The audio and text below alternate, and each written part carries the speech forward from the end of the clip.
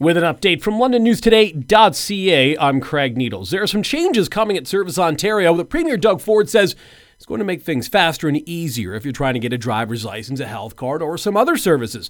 Ford made an announcement about enhancements to the booking system earlier today. The changes will allow customers at the busiest locations in the province to book multiple services with a single visit or to book appointments for one entire family.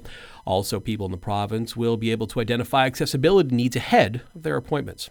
The Middlesex Zone Health Unit says there are up to 4,000 students who could be suspended from school later this month if their immunization records aren't updated.